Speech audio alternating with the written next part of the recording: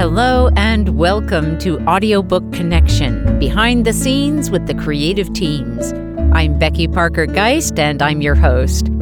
Audiobook Connection is your place to learn about the audiobook creative process and for authors to learn valuable tips on producing and marketing your audiobooks. This podcast is sponsored by Pro Audio Voices, helping great stories come alive through audiobook production and marketing. Hey everyone, thanks so much for joining me today. Today we're going to dive into the idea of sounds as symbols.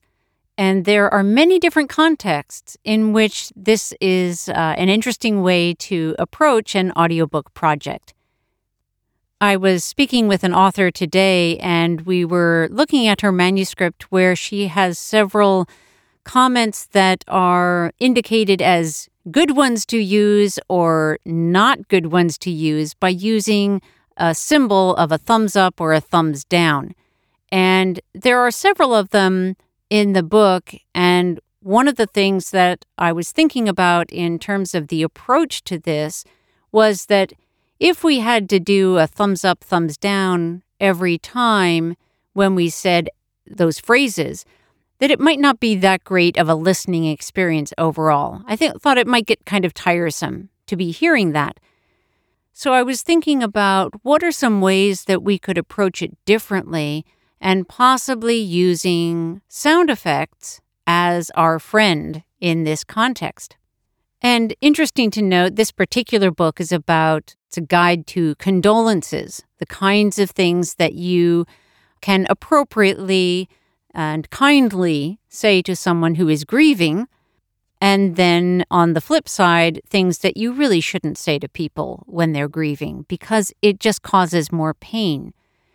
So this is a book in which there is a tone that we want to maintain, a tone of respect, and we're dealing with a kind of sensitive topic. In my first conversation with her prior to looking through the manuscript, she had mentioned when we were talking about what kind of voice we would want, she had said, well, she'd like a voice that was sort of lighthearted because it's kind of a heavy topic. And so it occurred to me that perhaps one way we might craft this thumbs up, thumbs down scenario would be to use sound effects.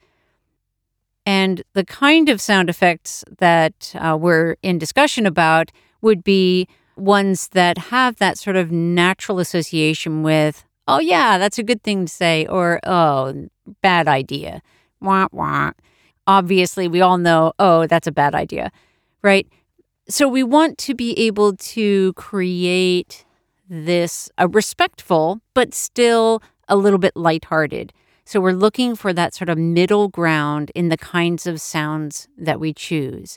Not so much cartoony, but ones that we will naturally associate with an up or a down. And that is very easily accomplished with tonality. So when we go up, we kind of get that feeling of thumbs up. And when we go down, we know it's thumbs down.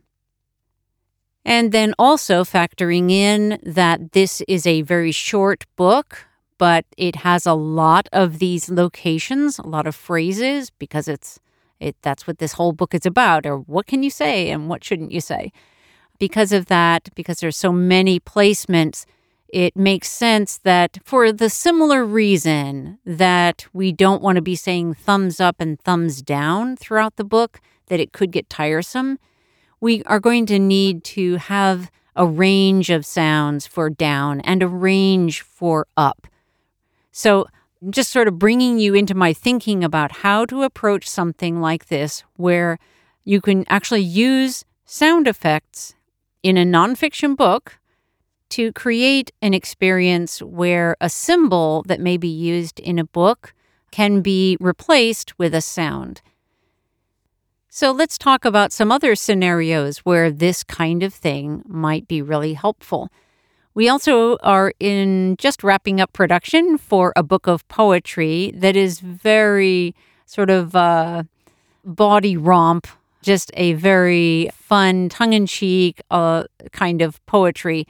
They're all very short, and it is supposed to have a very lighthearted, that might be too weak a word to describe the tone of this book. And so, because of the content in this book of poems, the idea here is to put a sound effect after each poem.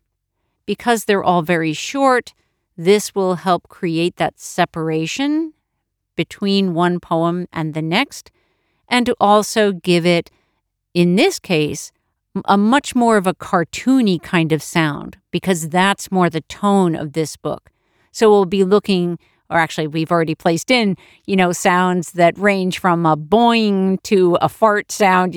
It's the idea is looking at the context and trying to enhance that experience, and at the same time, dealing with certain otherwise more bland, I'll say, scenarios where we could have just gone title, short poem, short pause, title, short poem, short pause.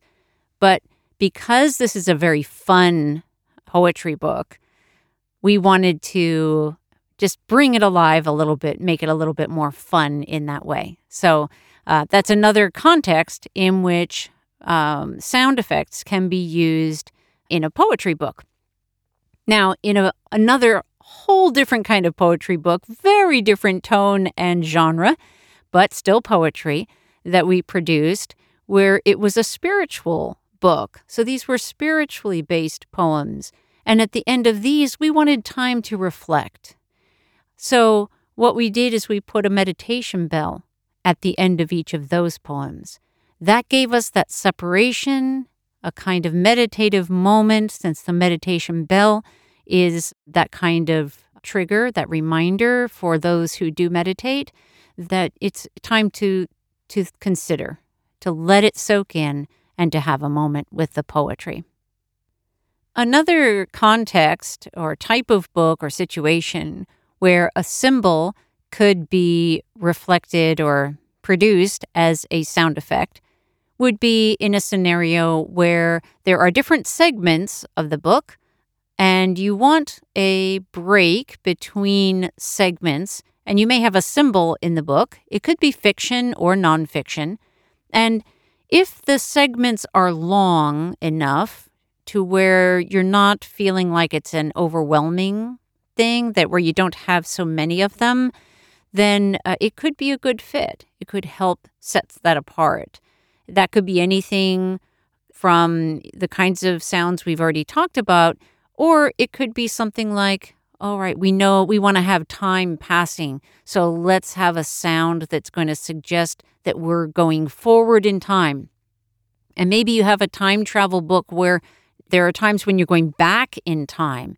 So one way to help the listener sort of subliminally, but not entirely subliminally, some of it's very much on the surface, is to have a sound that makes it sound like we're shooting forward, and then we're going back in time, right? Lots of different ways that we can play with those kinds of sounds. Basically, a reversal of a sound effect. Let's take just a short break, and we'll come back with some other ideas. Looking for a way to bring your children's book to life in an engaging way for young ones? At Pro Audio Voices, we bring together decades of experience with audio production, teaching, and parenting to craft a listening experience that will delight children and parents alike. If you're looking for an experienced team to bring your children's book to life in audio, check out proaudiovoices.com.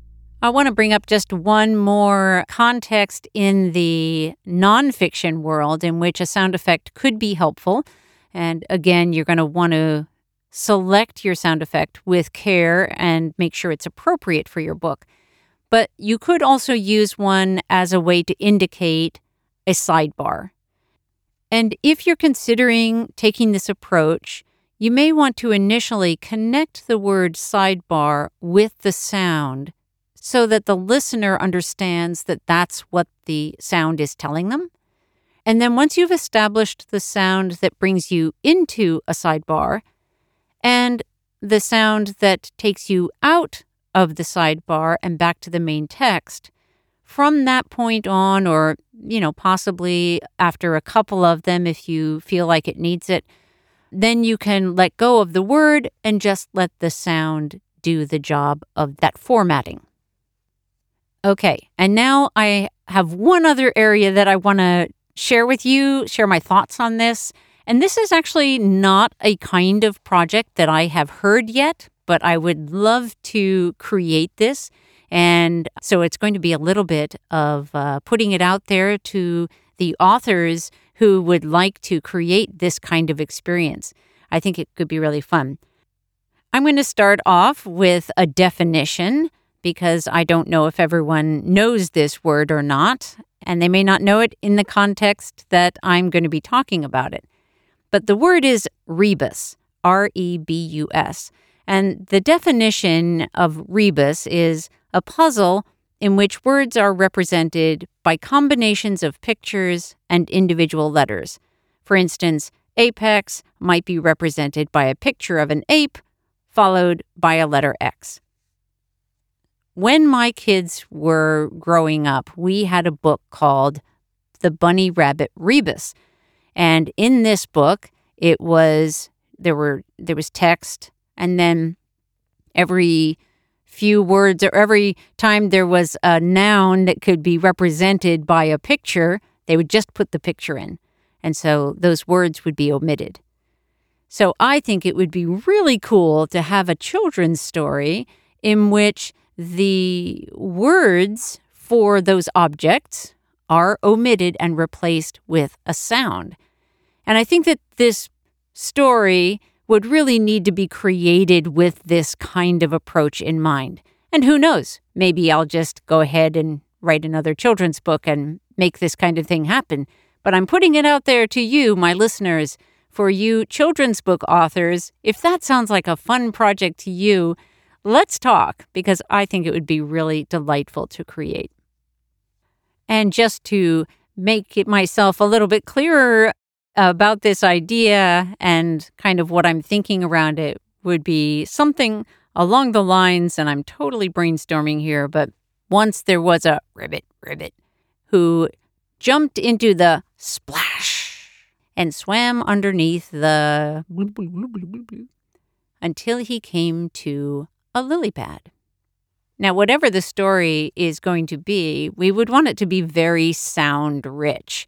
So this is where I think the challenge lies for the author in coming up with that really rich story in terms of sound and sound effect possibilities.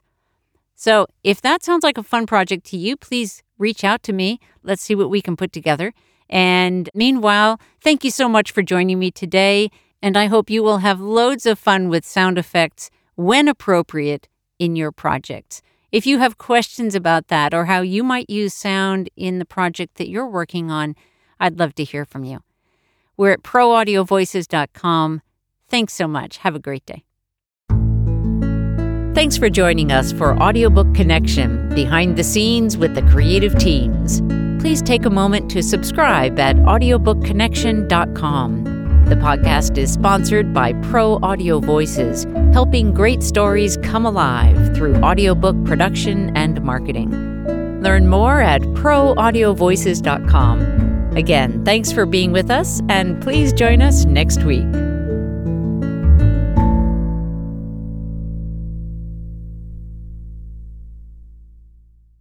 This podcast is a part of the C-Suite Radio Network.